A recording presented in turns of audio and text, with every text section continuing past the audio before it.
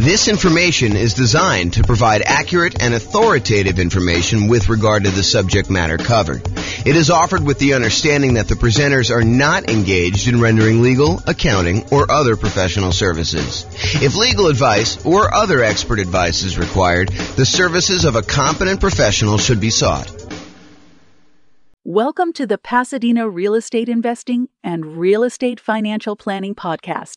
Learn all about investing in real estate in Pasadena, California, with a combination of real estate financial planning and modeling with numbers specific to Pasadena, plus syndicated, more generalized recordings of live and pre-recorded real estate investing classes. Not all of them specific to Pasadena. Be sure to stay tuned after the podcast for a message from our sponsors. Well, good morning and welcome, everyone. I am James Orr, and I'm super excited about this morning's class. I don't know why, but I've been anticipating this one for a little while. I kind of prep for classes about a week ahead of time. That's about how far out I plan on what I'm going to be teaching. But this one I've been looking forward to. Today we're going to go over: is it better to put 5% down or 20% down when buying rentals?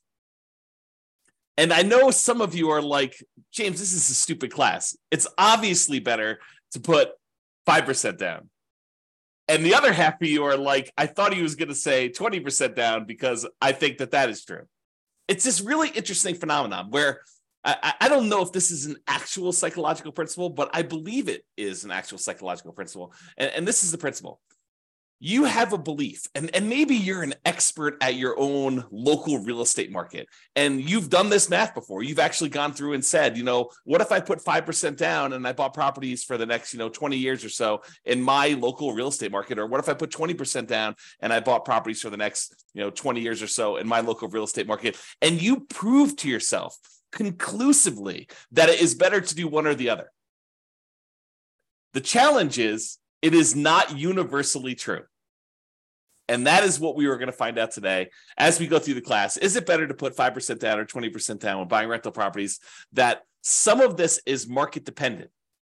And in case you're already trying to jump to the punchline and say, oh, it's obvious, one strategy works better in less expensive real estate markets, and this other strategy works better in more expensive real estate markets, I will tell you that is not true.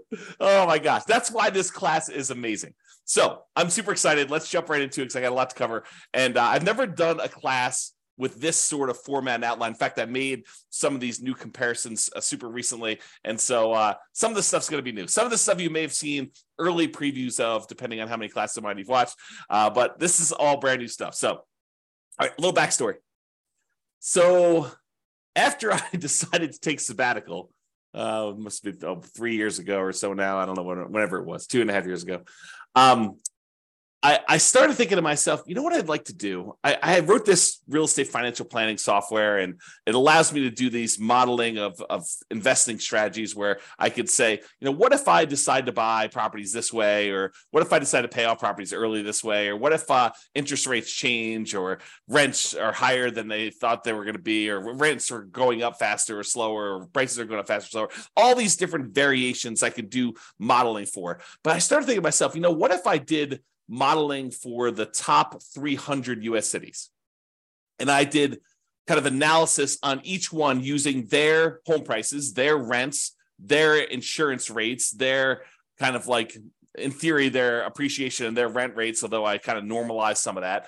And then when I started doing it, I realized there was some kind of new nuances to some of this stuff. Like, for example, someone in a really inexpensive market who makes a little bit less at their job has a lower kind of like threshold in order to be financially independent. If you're only making $4,000 a month from your job, you don't need $12,000 a month from your passive income in order to be considered financially independent. And somebody in a more expensive market who gets paid a lot more for their job and housing is much more expensive out there, they need to overcome a much higher hurdle to replace the income that they were earning and be considered financially independent. So we had to adjust for income while we did all this modeling. But basically what I decided to do, and what I did, is I decided to do modeling for over 300 US cities with a whole bunch of different strategies. And today we're going to talk about two very distinct strategies. So I'll tell you what is the same, and then I will tell you what is different. So in both cases, the two strategies we're going to kind of compare. And when I say we're going to compare them, I did analysis in 300 individual markets, real estate markets, for one strategy. And I did the same analysis. I did a different analysis for a different scenario in the same 300 different cities. And then I compared them each heads up. So I said, okay, in wherever, Los Angeles, is it better to do the 5% down or is it better to do 20% down? And then I said, okay, what about in Denver? Is it better to do 5% or 20%? And then I aggregated all that data and I could show you that in these markets, it's better. In these other markets, it's not. And if you want to drill right into your specific city and see like what the actual results are for your city, I've got great news. That is also available to you, along with all the other modeling that I did for your city as well. So you can go do that. I'll give you a link here in a little bit. Okay, so in both scenarios, what's the same?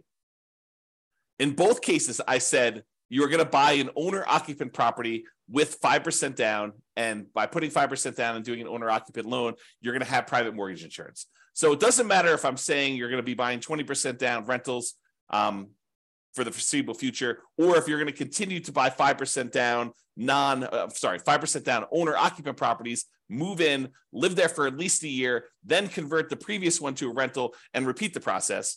No matter which one you do, the first property you always buy is the 5% down owner-occupant property that you live in.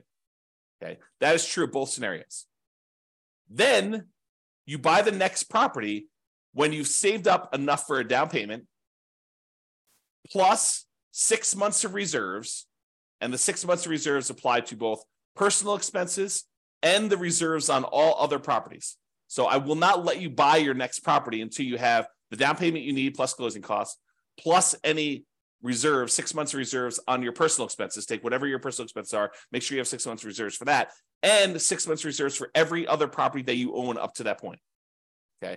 And you can't qualify for the loans unless you maintain a 45% or lower debt to income ratio. So if you wouldn't be able to get the loan based on debt to income, I say you can't buy it. And so I try to go and do this analysis. And so you can see that some markets that have, less than ideal rental economics, it's going to be harder to buy properties than in markets where it's easier to have those rental economics, where the rent to price is better, in other words. And then in both scenarios, I'm saying you're buying up to 10 properties total, one you're going to live in, and then 9 rentals. And then I say you could stop after that point and just wait for rentals to increase if that's what you need to do in order to, like the rents to increase in order for you to achieve financial independence or properties to pay off or whatever it takes to do that. Or maybe your owner occupant pays off and that triggers you to be financially independent. Okay, so that's like what is true for both scenarios. Now I break it down into 2 different cases. Number one, where we do the nomad strategy, which is buying a property as an owner occupant, usually with a low down payment with a slightly better interest rate. You move into the property, you live there for at least a year. It's a requirement of the lender. When you get the loan that says you're going to be an owner occupant, you sign something that says you're going to live there for a year. And if you don't, it's loan fraud. So don't try to say, oh, James, I'm going to solve or you have to live in the property for a year. You just say you're going to move in and you don't. No, that's loan fraud. You don't do that. So you put 5% down, you move into the property, you live there for at least a year or until you qualify in the other terms, having the down payment and the reserves and the DTI. And then when you finally do qualify for the next property and you have the money, you buy another rental property, you buy another property as an owner occupant, I should say, you convert the previous one to a rental, and then you repeat this process until you have those 10 properties total. So that is the first strategy where you're putting 5% down in order to buy these. And then the other strategy is that we're going to compare to is buying 20% down rental. So we do the first one, owner occupant, you buy 5% down, you live there, but then you're saving up. It takes you probably a little longer to save up because you have to save up 20% down plus 6 months of reserves, plus your 45% debt to income ratio. So it might take you a little longer to save that up, but in theory, at least, your cash flow is better by putting 20% down because you're borrowing less, although the interest rate's slightly better on the 5% down. So it's closer than you think in a lot of cases.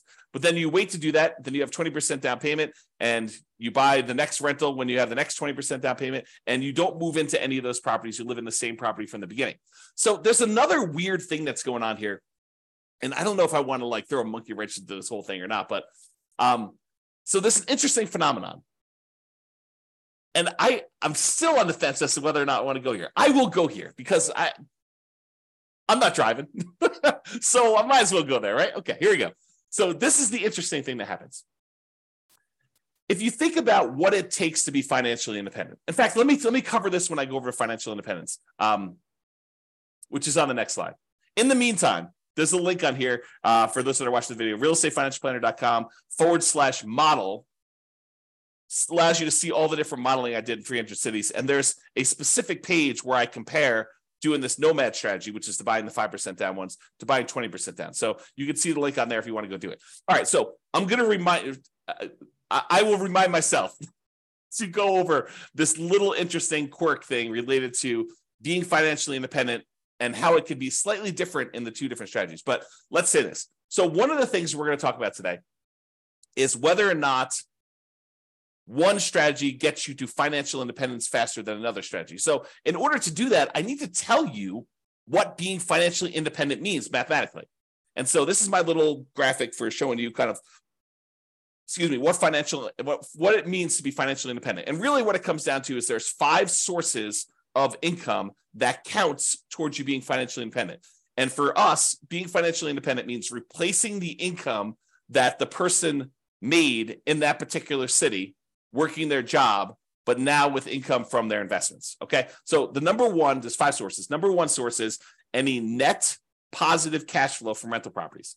This is the cash flow after all of your expenses. So all the income from the rental properties, rent, and anything else you have. If you had laundry income or rent from a garage that you were renting out or an RV space that you rented out that you were getting some extra cash flow from or anything like that, or all the income coming in from the rental property minus all the expenses, including vacancy, the principal and interest on the loan, any taxes, PMI, if you've got PMI, private mortgage insurance, any type of insurance payment on the property, any maintenance, any management on the property, all of those are expenses. So the difference between all of the income and all the expenses is your net positive cash flow. That contributes toward whether or not you are financially independent. That net positive cash flow number, if that exceeds how much you are making from your job, then you're financially independent. I assume you quit your job and you can go on from there. So that's kind of like the trigger for that. So that is one of 5 sources. So that source, plus if you happen to have any extra money invested outside of the rental properties, like anything invested in stocks or bonds, or if you are making hard money loans as a hard money lender yourself, any money that you have outside of the equity in your properties, as an example, that you have invested in these things like stocks, bonds, loans as a lender, or whatever else you've got going on there, times a yearly safe withdrawal rate. If you remember the Trinity study or the 4% rule, if you've heard of that, any money that you have invested times this 4% rule, that would also count towards you being financially independent. So let's say hypothetically, you never get to the point where you qualify with a 45% debt to income ratio and you end up with this big pile of money. Well, the pile of money still counts towards you being financially independent. It just counts in a different way. So while you're waiting to buy the next property, if you save up $1 million, which I don't think happens in this case, we have to go look at each individual city to verify that. But if you saved up $1 million and we use that 4% safe withdrawal rate, then $40,000 per year would be generated by that $1 million invested in stocks or bonds or loans or whatever you're doing with it. And then that would count towards you being financially independent, even if you were not buying rental properties as quickly as you would hope, because you're limited by something. In this case, it probably wouldn't be the money, the down payment or the reserves, but it probably would be the debt to income ratio if this were to happen. Or maybe you buy your 10 rental properties and your 10 rental properties don't quite get you to where you need to be because the cash flow on them happens to be not ideal in your marketplace. And so maybe you have negative cash flow or slightly positive cash flow on those. And then you're saving your money elsewhere from your job because you're continuing to put it away and investing it in whatever it is, the stock market. And then that would count towards your being financially independent as well. So number 1, net positive cash flow from rental properties plus number 2, invested assets times the safe withdrawal rate. And then there's 3 other sources of passive income that I kind of count. If you get to the point where the person is over 65, you could get Social Security, and your Social Security payments would count towards you being financially independent. Or if you bought any annuities, which in this modeling, I did no annuities at all. So if you had annuities, though, those would count towards you being financially independent. And number 5, if you had a pension from your job, that would count towards you being financially independent. But for our modeling, it's primarily going to be number 1 and number 2, that net positive cash flow and any money you have invested at a safe withdrawal rate. Okay. So that is financial independence. Now, I'm going to talk to you about something else. So here's the interesting thing. Imagine for a minute that you're making $10,000 a month from your job. And so your criteria for being financially independent is now $10,000 a month. And that includes you paying either rent on a property you're living in, or if you happen to buy a house and you're paying a mortgage on it, the mortgage payment on the property that you're living in. Because in order for you to kind of maintain your lifestyle in retirement, you need to have that mortgage payment that for the property you're renting and living in yourself, or the mortgage payments. Did I say mortgage payment? The rent you're paying on the property that you're renting and living in yourself, or the mortgage payment on the property that you bought and you're living in. But what happens when you finally get to the point where the property that you bought is paid off and you no longer have a mortgage payment? You no longer need the $10,000 a month that you were making at your job, because now the mortgage is paid off and you don't need to make that whatever your mortgage payment number was. Let's call it $2,000. So before, all of your expenses, taxes, your insurance on your car, your health insurance, your food costs, all your entertainment costs, any car payments you have, any car maintenance you have, any gym memberships, any Netflix subscriptions, like all the stuff that you'd have to pay, including your housing and everything else in there, might have equaled about $10,000 while you're working, plus some savings. In this case, once your house gets paid off and you no longer have a mortgage payment, the amount you need drops from $10,000 a month to $8,000 a month, as an example, because you no longer have that $2,000 a month mortgage payment. So now the threshold for you to be considered financially independent has dropped. Why do I bring this to your attention? I do the calculation this way, by the way. So, and you could toggle it on and off. If you're like, I don't like the way you do that calculation, if you were running the software yourself, you could say, do reduce the threshold for being financially independent by the mortgage amount when their mortgage gets paid off, or do not, don't adjust this automatically. But I do adjust it in the modeling I'm doing. So why am I even telling you this? Why is it important? It's important because the 2 different strategies are very different in how this comes into play. So when you're doing the nomad strategy and you're buying a property with 5% down, you're moving in there, you're living there for a year, and then you're converting that property to a rental when you buy the next one, the owner-occupant property is a year later. And when you do it again, you keep moving that year out that you buy your next owner-occupant property. So imagine you could do this in 10 years where you had enough money saved up and you're able to acquire the properties where you're able to do this in 10 years. Well, when does your mortgage get paid off when you do the nomad strategy? Well, unless you're making extra mortgage payments toward this property, the soonest it could be paid off is it takes you 10 years to acquire all the properties. And then that last one you're living in is a 30-year mortgage. So the soonest you could expect your mortgage to be paid off is 40 years. The 10 years where you acquired the 10 properties, but the last one is the one you moved into. And that's the one you're waiting to get paid off, because then you no longer have a mortgage on the property you're living in. So the soonest it could happen is 40 years. That's not true with the 20% down model, because the one that we live in with the 20% model is the first one we bought. So the soonest you could have a paid off mortgage in the first one is actually 30 years later. And this may come into play. If we don't quite have enough, if we're getting really, really close, but we don't quite have enough, maybe the reason why the one with 20% down becomes financially independent earlier is because their mortgage gets paid off, and then their threshold to be considered financially independent drops a little bit by whatever that mortgage payment was. And so that may move them over the edge and may bump them up. And we may see that in the data. Okay. So now that I've got off on a tangent, let's talk about some of the other assumptions. So I think I talked a little bit about this, but I'll cover them all just to make sure I cover them. So each city's modeling uses that city's median home prices and estimated rents on those properties. So I didn't go pick a specific property, and I didn't go pick this amazing deal that you could only get once every 15 years in that city. what I did is I said, look, what's the median home price there? And let's start sort of there. I don't want to be buying the absolute cheapest stuff on the market. That's kind of silly. I don't want to be buying the most expensive stuff on the market. So let's sort of pick the median most price of houses out there. And as soon as I tell you this, some of you are like, that's ridiculous. That's a ridiculous assumption for you to go use a median home price and estimate rents. I never am buying the median home price as an investment in that marketplace. And I would agree with you. I would say to you, I think that's true for a lot of folks. And so our modeling is sort of like a baseline for how this city might do. You should expect to pick better properties that are probably a little bit lower than the median and that have really good price to rent ratios. So it should improve from here.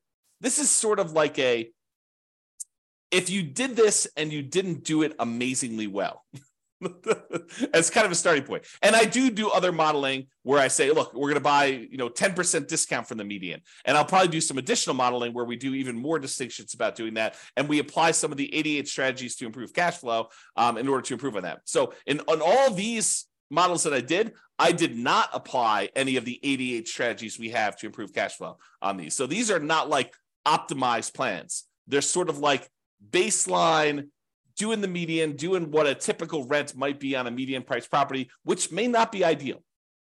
I grant you that. Okay. The next assumption, the job income does vary based on the city. We don't assume that someone living in Los Angeles earns the same as someone living in Mobile, Alabama. We just don't do it because it's not reality. Most people getting jobs in Los Angeles are going to have a higher wage than someone living in Mobile, and the properties are more expensive in Los Angeles than they are in Mobile, and so they really do need that to be able to qualify. So the job income varies based on them being able to afford a property in that marketplace. I say, look, you need to have the same income in order to be able to qualify for a loan. Otherwise, there may be cities where I say they're making $10,000 a month, but $10,000 isn't enough to qualify to even buy a median property ever. So I limited that by saying the income you need says that you can qualify for a property, okay? Which means now that they need to replace that income in order to be financially independent. So because I gave them the boost to have a higher income to be able to afford to buy a property, now I say you gotta actually meet that threshold in order to be considered financially independent. So cities that have higher income also need more passive income, more investment income, more rental income to be considered financially independent, in case I was not clear about that. And we assume, the other assumption we have, is we assume that everyone starts with just enough money in down payment to buy that 5% down owner-occupant property with closing costs, which I assume to be 7% of the price of properties in their marketplace with a minimum of $10K. So if your market happens to be really, really inexpensive, where that would have been less than $10,000, I said never go below $10K. Everyone got at least $10,000. In markets where it's much more expensive to buy a property, those guys get an advantage of having a little bit saved up to be able to buy that first owner-occupant property with 7% of the price of properties in that marketplace, the median price of properties in the marketplace, as savings to start with, plus which means it's 5% down plus some closing cost money. And then interest rates are, as of right now, 6.5% for owner-occupant purchases with 5% down, plus a separate PMI, and 7% for non-owner-occupant 20% down purchases with no PMI. So I do penalize non-owner-occupant loans, which is the reality. So if you were going to go get an owner-occupant loan with 5% down, you'd be paying about 6.5 in our marketplace, a little bit higher, a little bit less, depending on when you time it. And I will change this over time and rerun the analysis. And then the non-owner-occupant guys are paying 7% for the 20% down, and they do not have PMI.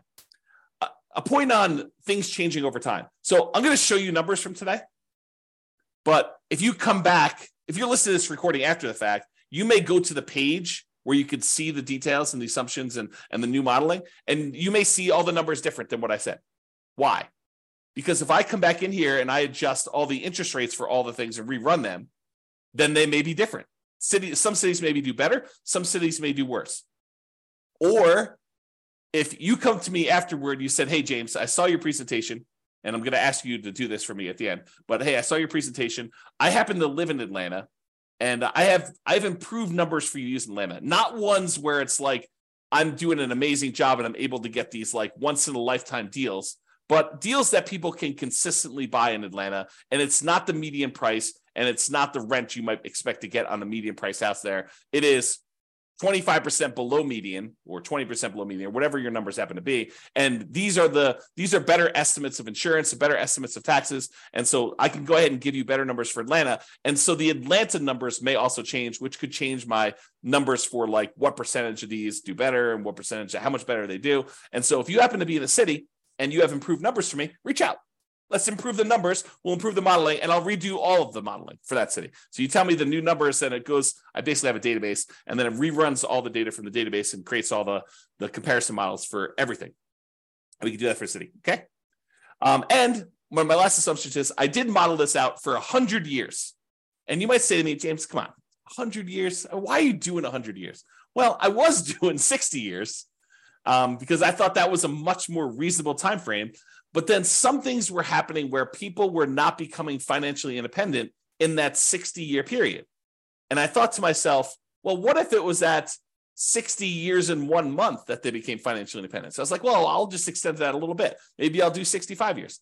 And eventually I got to the point where I kept doing that. And I was like, why don't I just do 100 years and see who becomes financially independent in 100 years? Yeah, if it gets really, really far out, it's probably not going to be realistic to think about somebody becoming financially independent 92 years out.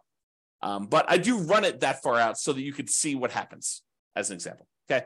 Now, if you want to see all the details of what I'm talking about, if you go to realestatefinancialplanner.com/model, you can either pick from a whole list of comparisons, what's better, 5% down, 20% down, which is what we're doing here, or 20% down versus 25% down, or, paying PMI up front versus not hiring a property manager versus not hiring a property manager. So there's all these different kind of comparisons I'm doing on there, or pick your specific city and drill down into all the different modeling I did for your specific city. You can do that. Go to realestatefinancialplanner.com/model and you can see that. Now, I have to warn you, I sometimes wonder if I should lock down this analysis and make it only for clients.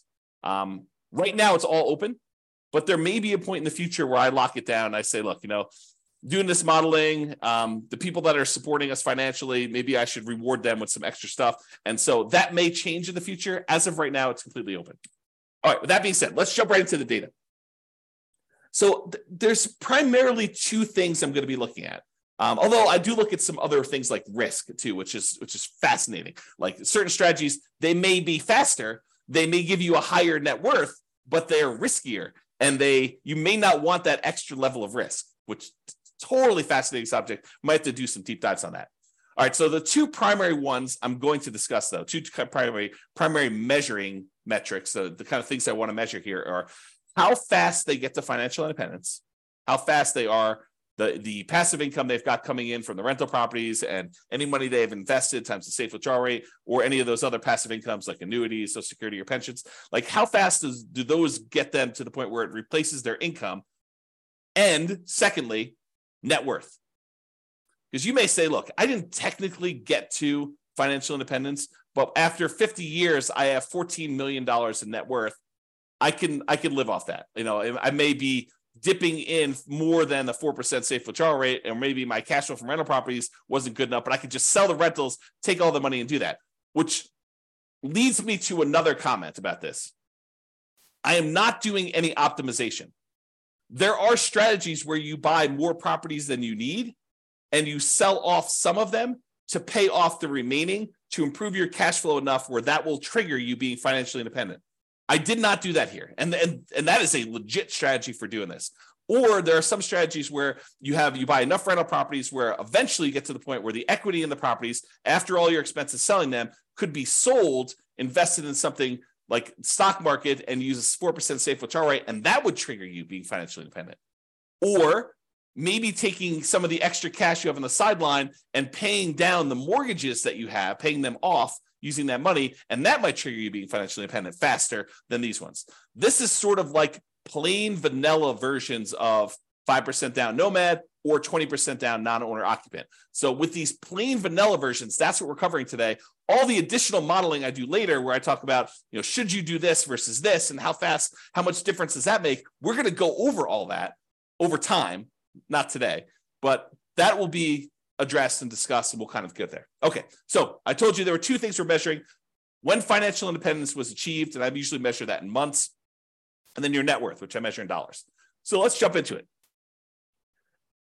In the baseline nomad model, which is putting 5% down, 17 of those did not technically achieve financial independence in that 100-year period.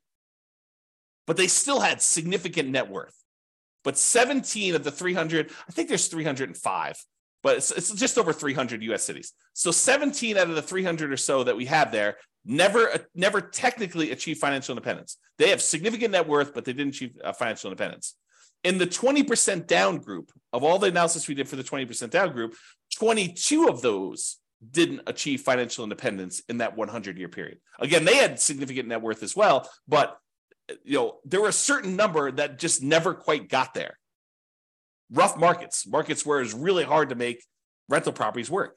So, a little bit less than, I guess it's probably about 5%, a little bit more than 5% or so. If you think about it as a percentage of the 300 cities, it was really, really hard to make the economics work in that marketplace. Now, as another side note, the people buying 20% down non-owner occupant properties, they could have just as easily said, look, I'm saving up my money. Why don't I go buy rentals in a property where the economics do make sense? I could have bought properties in a property where cash flow made a lot more sense than buying in the market where it's really, really hard to make cash flow. I didn't model that, but that's a reality, right? You can't quite do that with the nomad strategy because you're putting 5% down and you're moving into the properties and living there. Unless you plan on living in the other city, you're not going to be able to do it remotely, right? But the 20% down one, you could have, okay? There were 17 cities where both of them never achieved financial independence. So all 17 of the ones where nomad didn't work, it didn't work for 20% down either. And then in addition to that, there were 5 more with the 20% down where that didn't work. And these were markets where it was exceptionally hard to make real estate investing work with our current assumptions. Remember, not doing amazing stuff, not doing 88 strategies to improve cash flow, not doing any of that stuff. So this is sort of like the baseline sort of, not worst case scenario, but like medium sort of case scenario where I'm not really trying that hard in order to make this work. Okay, so here's the numbers though. 20% down achieved financial independence faster in 171 cities. So more than half the time, it was better to do 20% down.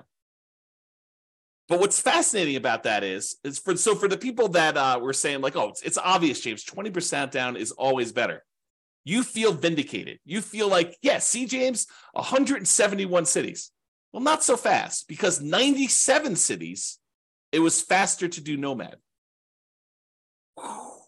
Mind exploded because it's crazy to think about this. There are some cities where you would be better off doing 20% down, and there are some cities where you would have been better off doing the nomad strategy in order to achieve financial independence faster. And in 37 cities, it didn't make any difference at all. It was exactly the same amount of time, whether you did 20% down or 5% down. So in 37 cases, it didn't matter. You could have chose whatever you want to. So about 10% of the time, a little bit more than 10% of the time, it didn't matter which one you choose. Pick either one you want. But in 171 cities, a little bit more than half the time, you would have been better off doing 20% down. In about a third of the cases, you would have been better off doing nomad. That's crazy. That's really crazy, right? This is the same data broken out a different way. So the red sections show you how many of the cities achieve financial independence in this sort of time frame. So there were about 5 nomad cities where people were doing the nomad, that they achieved financial independence in less than 100 months. Only took them about 100 months to be financially independent doing the nomad strategy in that particular city, which is crazy. But there's only 5 cities like that. There were about, I don't know, whatever this is, 13 cities where it took just over 100 months, probably in the 100 to 150 months. And then there were 15 cities where it was in that, I don't know, 130 to 160, 130 months to 160 months. So about 10 years to whatever that is, 14 years, somewhere in that ballpark for doing that. And then it kind of goes down a little bit and then it kind of goes up here. But there's some other stuff here. So remember what we said with the nomad, the fastest they could actually pay off a property would be about 40 years. 40 years is about 480 months, if my math is right. And so we do see a little bump up here with some cities that could be financially independent there. And maybe some of them took a little longer than that, exactly 10 years to acquire the property. So we do see a little bump up for the nomad ones here, where we see a larger number of them being financially independent just after that kind of like 40-year period, which we'd expect. And there were some that took a long time, but not that many. It's a relatively small number that took more than this really long time to get that. Now, the gray lines are the 20% down ones. So similarly, there were 5 ones who were putting 20% down. They achieved financial independence really, really fast. Less than probably 5 years. Their requirements weren't that hard to be financially independent doing that.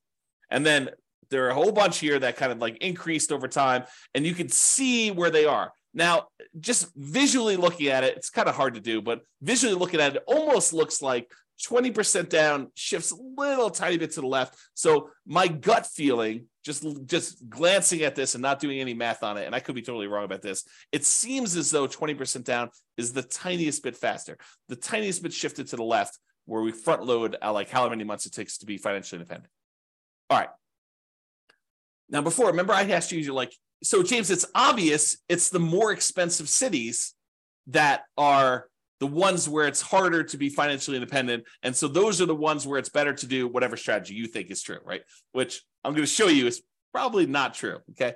So this is a chart showing you how much faster one strategy is over another. And so I'll describe what's going on here by taking like one dot here. So let's just take this dot. So in this city, because it's green means that 20% down was better by that many months. So in this dot, putting 20% down was about a little bit less than 50 months faster, a little bit more than 4 years faster to do 20% down than doing nomad. And that is a city where the home prices are about $400,000, because this shows you how expensive the properties were in that market at the start. So the dots that are over here are expensive markets. The dots that are over here are less expensive markets. And if they're green, it means that 20% down was better by that number of months. In most cases, it's going to be less than 4 years difference. Well, 4 years faster, because this is the 50-month range. So 20% down was less than 4 years faster in most of these dots. Versus over here, where the dots are red, that means that nomad was faster by this number of months. In this case, right here, this is about, 70 months faster. So in a market that was a little bit less than $250,000 properties, nomad was about, 7 years or so faster. Seems like, whoops, I clicked on the button. And so you got to get a feel. And then these gray dots are on the zero line, where those are exactly the same.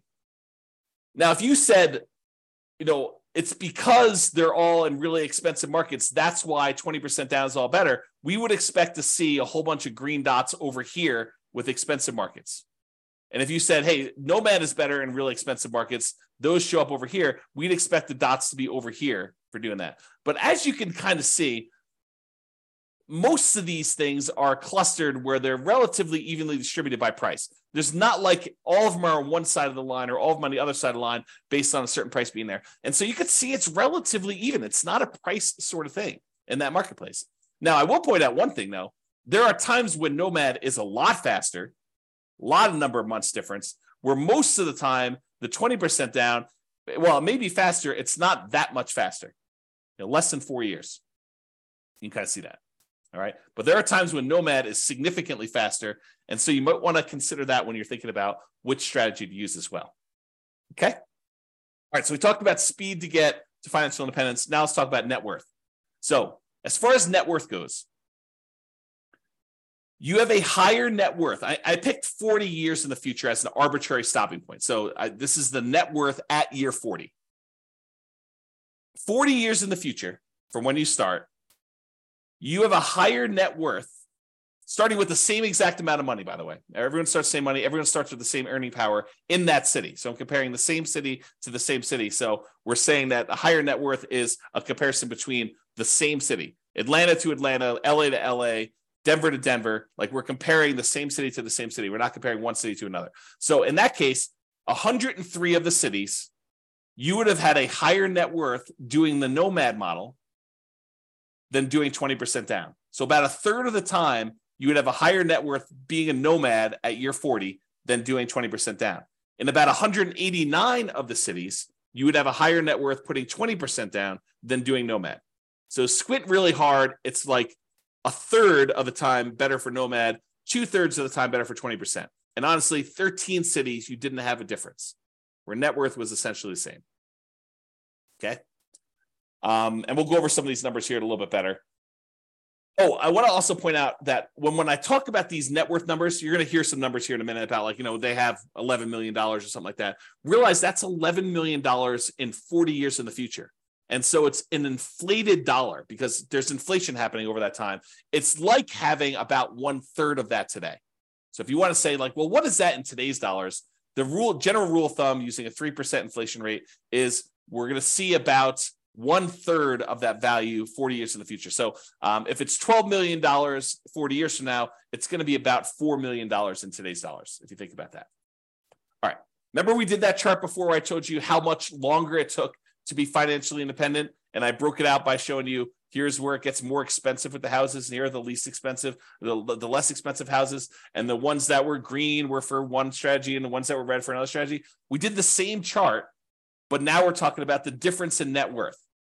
And so the green ones are where nomad has a higher net worth, and the red ones are where the 20% down has a higher net worth. And you can see there are times when the net worth is pretty significantly higher for some of these strategies.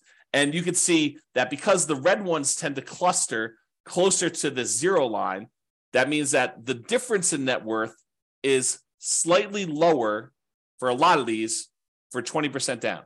In other words, the amount of difference in net worth is probably less when 20% down wins, when 20% down is more. And with green, with the nomad ones, sometimes the net worth is significantly better. There are some outliers where it's way, way, way better in terms of net worth for you to do nomad than it was for you to do the other things. And there are some outliers over here too, but it seems like the green ones have more outliers to do that. The other thing to point out is this a pricing thing? Do we always see higher net worth as the price increases?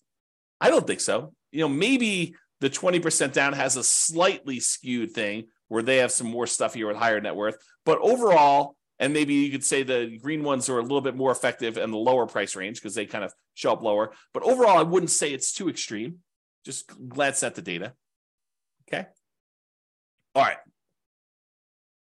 So it is possible, even with 6 months of reserves before you buy your next property, if a property has really ugly negative cash flow and your savings rate isn't enough to supersede that, it's possible you could run out of money doing these strategies. And so there are 9 cities where you possibly run out of money doing this strategy when you're doing nomad. And there are no times when you run out of money putting 20% down. So that's super interesting. But remember, we're not doing optimized plans. We're not, and you could just as easily set aside the negative cash flow you needed to do this. I didn't model it this way, and it's why they ran out of money. But you could set aside negative cash flow, and I didn't optimize it and improve cash flow. We didn't buy better type deals to do that. So it's something we could fake, and it's not that many, right? I mean, we're talking like 9 out of 305 cities or something like that, and 296 of the cities you did not run out of money, and it was basically there. Okay, and so if we did this in real life, we could probably get rid of these 9. But because I modeled them and I did just really fixed programmatic investing strategy, that's why you ran out of money. Okay. Oh, these are the ones that ran out of money and how much they ran out of money. And some of them were significant, which makes sense. If you're buying really ugly negative cash flow properties and you keep buying more of them, yeah, it's going to compound on itself and get ugly. So yeah, there's some of them some of them were really small. Some of them were relatively small. Some of them were medium size. And one of them was really ugly. Okay. Most of them were this gray line where they were not running out of money. Everything was the same. And it tends to be more expensive properties, clustering around this 1.5 million and up range. So in markets where it's much more expensive, it's much harder to make the positive cash flow work. Those are the ones we're seeing that with. Although there were a couple down here where you just had ugly ratios. And this could be another situation where, I'm using numbers that I think are realistic, but I'm not an expert at whatever city they are. I don't even know. But, I'm not an expert at whatever city. And you look at my numbers, you're like, James, no wonder why your numbers aren't working. Your rent is about 20% low. Okay, well, tell me that and we'll fix them. All right, here's the summary. I break down the summary in two ways. I look at what the average was for all 300 cities, and then I also look at what the median was. So the average is you take all the numbers, you add them together, you divide by however many there were, 305 or something like that. The median says, okay, stack all the numbers so that the lowest number is up here, the highest number is down here, and pick the middlemost value. So it gives you an idea of what the middlemost or the median number would be. Okay, so let's look at this. As far as median goes, the middlemost number, the median most net worth, the middlemost net worth doing the Nomad model at year 40 is about $8.2 million. So half of them were better than that, half of them were worse than that for how much net worth you'd have. $8 million versus it's at $8.2 million. 20% down is $8.9 million. So it's a little bit higher in terms of net worth on median, a difference of about $640,000. So again, 40 years in the future, it's really a third of that. So it's like a $200,000 difference, or about 7.8% difference.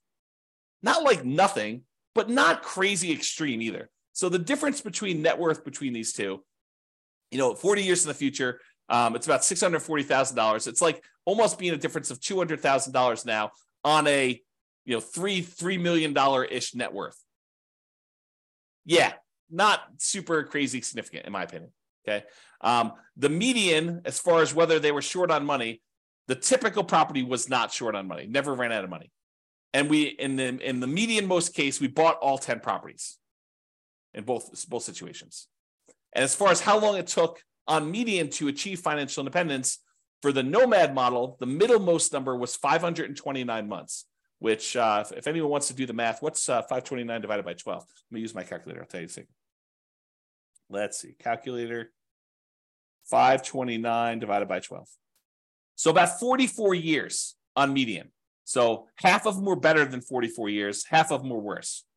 In terms of 20% down, 509 months divided by 12, 42 years, a difference of about 20 months, a little bit less than 2 years difference between those two for the middlemost number. Now, in terms of risk, because I'm running a little bit short on time, I'm not going to go like crazy into risk, but I will just point out to you that the Nomad model was better in half of the measures of risk, and the 20% down model was better in the other half of the measures of risk. So if you think about it, they were each risky in their own way. For example, the rent resiliency, how much rent can decline before you'd have negative cash flow? Because you're only putting 5% down, you might think the Nomad one is riskier. But it turns out it's actually slightly less risky because we're measuring the risk over the entire period of time.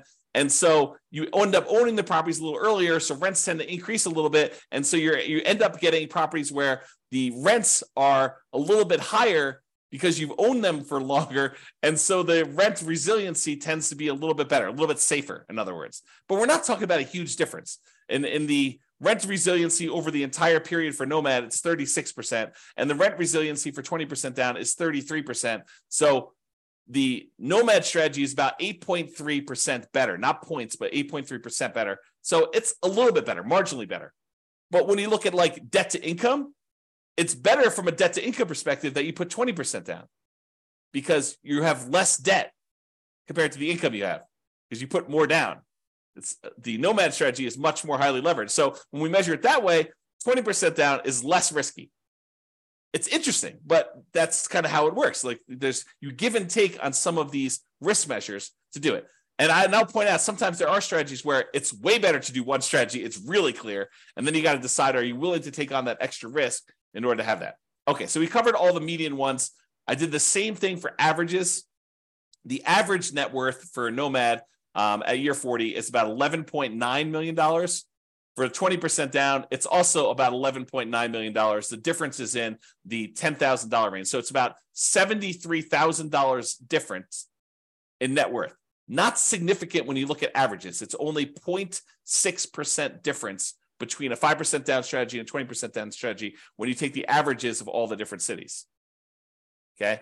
Number of properties, the Nomad, you end up buying a little bit less properties, 9.1 properties on average versus 9.8 for 20% down. Again, not that significant of a difference. In terms of the months before financial independence is achieved, 547 months on average for Nomad versus 544 months for 20% down. It's only 2.6 months difference on average. That's really very similar. I mean, that's like a rounding error in whether one person increases rent on a property early or not. It's really not that big of a difference at all. So they're interchangeable. And again, it's very similar risk. 3 out of the 6 measures of risk, it's better to do Nomad, and 3 out of the 6 measures of risk, it's better to do 20% down. Kind of interesting. It's much closer than I think a lot of people would have thought. All right, I've been talking about this throughout the presentation, but I have a slide on it. So we're using a median property price, and we're using sort of like the rent for what that median property price would be. You could apply all of the 88, or some of the 88 strategies, never apply all of them. Some of the 88 strategies we have to improve cash flow to improve on these numbers. So these are not like best case scenario by any means. We're basically using median price properties and what rent might be on those in each market. You should be able to choose and do better. And I do model some of those improvements to see the impact. If you go to the models page, you can look at those. If you're an expert at your local market, this is my call to action to you. If you're an expert at your local market and you want to help improve my numbers for your local market, just reach out via email and I can make an update to the numbers in the database and I can rerun all the scenarios for your market to improve them. I assume it's improving. Maybe it's making them worse. I'm not trying to show you best case. That is never my intention. So don't like email me and say, James, here's the property I just bought. It's a freaking amazing deal. Because I don't care. I don't care I care great job, dude, the amazing deal. But I don't care for running my numbers based on your amazing deal because no one else can replicate your amazing deal. You may not be able to even replicate your amazing deal. You want to go to buy 12 of those? Good luck. And that's the problem. I don't want to use these amazing best case numbers because I don't want it to be hey, James, where can I get the deals you're showing on the website? Because those are crazy good numbers. And I would buy those all day long if I could find them. Yeah, we're not trying to do that. We're trying to do the types of properties that any real estate investor in that market could get and expect to achieve. Okay, so if you have those numbers, reach out to me and we'll do some updates. Local market limitations. So if you're nomading, and I talked about this before, moving into each property, you must be buying properties in your local market. You can't do nomad remotely. You can't be moving into properties in another city. But if you're buying non-owner occupant properties, which is 20% down, you could buy those in markets with better cash flow economics. So if you're in a market where it's one of the really ugly ones where you're going to run out of money with the baseline stuff, say, maybe I shouldn't be buying properties in this market where properties are $2 million and you only make $2,000 a month in cash flow. That's an exaggeration. That doesn't exist, or maybe it does. But basically, I'm not telling you to do those. You could go choose another market where the economics are better with 20% down. You don't need to invest in your local market in that case. All right. So in conclusion, this is awesome. I don't know. I love this stuff. If you guys love it, reach out to me. If you don't love it, maybe don't tell me because I love it so much. All right. So in conclusion, in our current market conditions, the price, the interest rates, the rents, in 300 plus US markets using less than ideal median price to rent properties, putting 20% down is probably slightly better in terms of net worth and speed to financial independence. Not by a lot, though, right? That the market does matter, though. In some markets, nomad is faster, more profitable, and arguably better. So you can't automatically say X is better. I will tell you, I occasionally read or hear about something where someone makes these statements of fact, it's always better to put 25% down or 20% down, or it's always better to manage your properties yourself. I don't know. There's a lot of things in life that are not as clear, clean cut, perfect lines. It's universally better in all situations. I think there's a lot of nuance. I think that's part of what I like about this class is it shows you that, hey, sometimes it's better to nomad. Sometimes it's better to do 20% down, and your market may have an impact on that. In terms of resiliency to market conditions over the entire 100-year modeling period, nomad is slightly less risky. We talked about that, the resiliency part. Although not shown in the presentation, nomad tends to shift risk earlier and becomes less risky later on. It doesn't show you this in this presentation, but as far as Nomad goes, Nomad tends to compress your risk into the earlier parts of your investing strategy and tends to make it less risky later on. In terms of measuring the risk associated with debt, it's split. In some ways, Nomad is less risky, tends to have more liquidity, especially later on. But in terms of debt to net worth and debt to income, Nomad is riskier because you're putting less down and you have more leverage. And you tend to have more months of reserves when putting 20% down. It's best if you look closer at your specific market and apply as many of the 88 cash flow improving strategies as practically possible to improve on your implementation. That is all I have for you. I hope you enjoyed this. I thought it was awesome. I enjoyed kind of doing classes like this. You probably should expect some more of these where I kind of compare lots of different strategies over time and we kind of deep dive in this. But in addition to that, go dive into your own specific market to see how this all plays out and look at the analysis. And if you need help with stuff like that, reach out to me via email. All right. That's all for now. This has been James Orr. Bye-bye for now. With home prices up, mortgage interest rates up, and rents up, but not quite enough to counteract the higher prices and interest rates, cash flow on rental properties in Pasadena is harder than ever. Book a call with the Real Estate Financial Planner to apply our proprietary 88 strategies to improve cash flow on your rentals. See the show notes for a link to schedule your call and improve your cash flow today. If you're a real estate agent, lender, or professional in Pasadena that wants to help our real estate investor listeners, consider reaching out to learn about collaboration opportunities with this podcast. We'd love to add more value to our listeners by having you assist our investors buy, sell, and finance their real estate investments. See the show notes to schedule a call to discuss collaboration opportunities.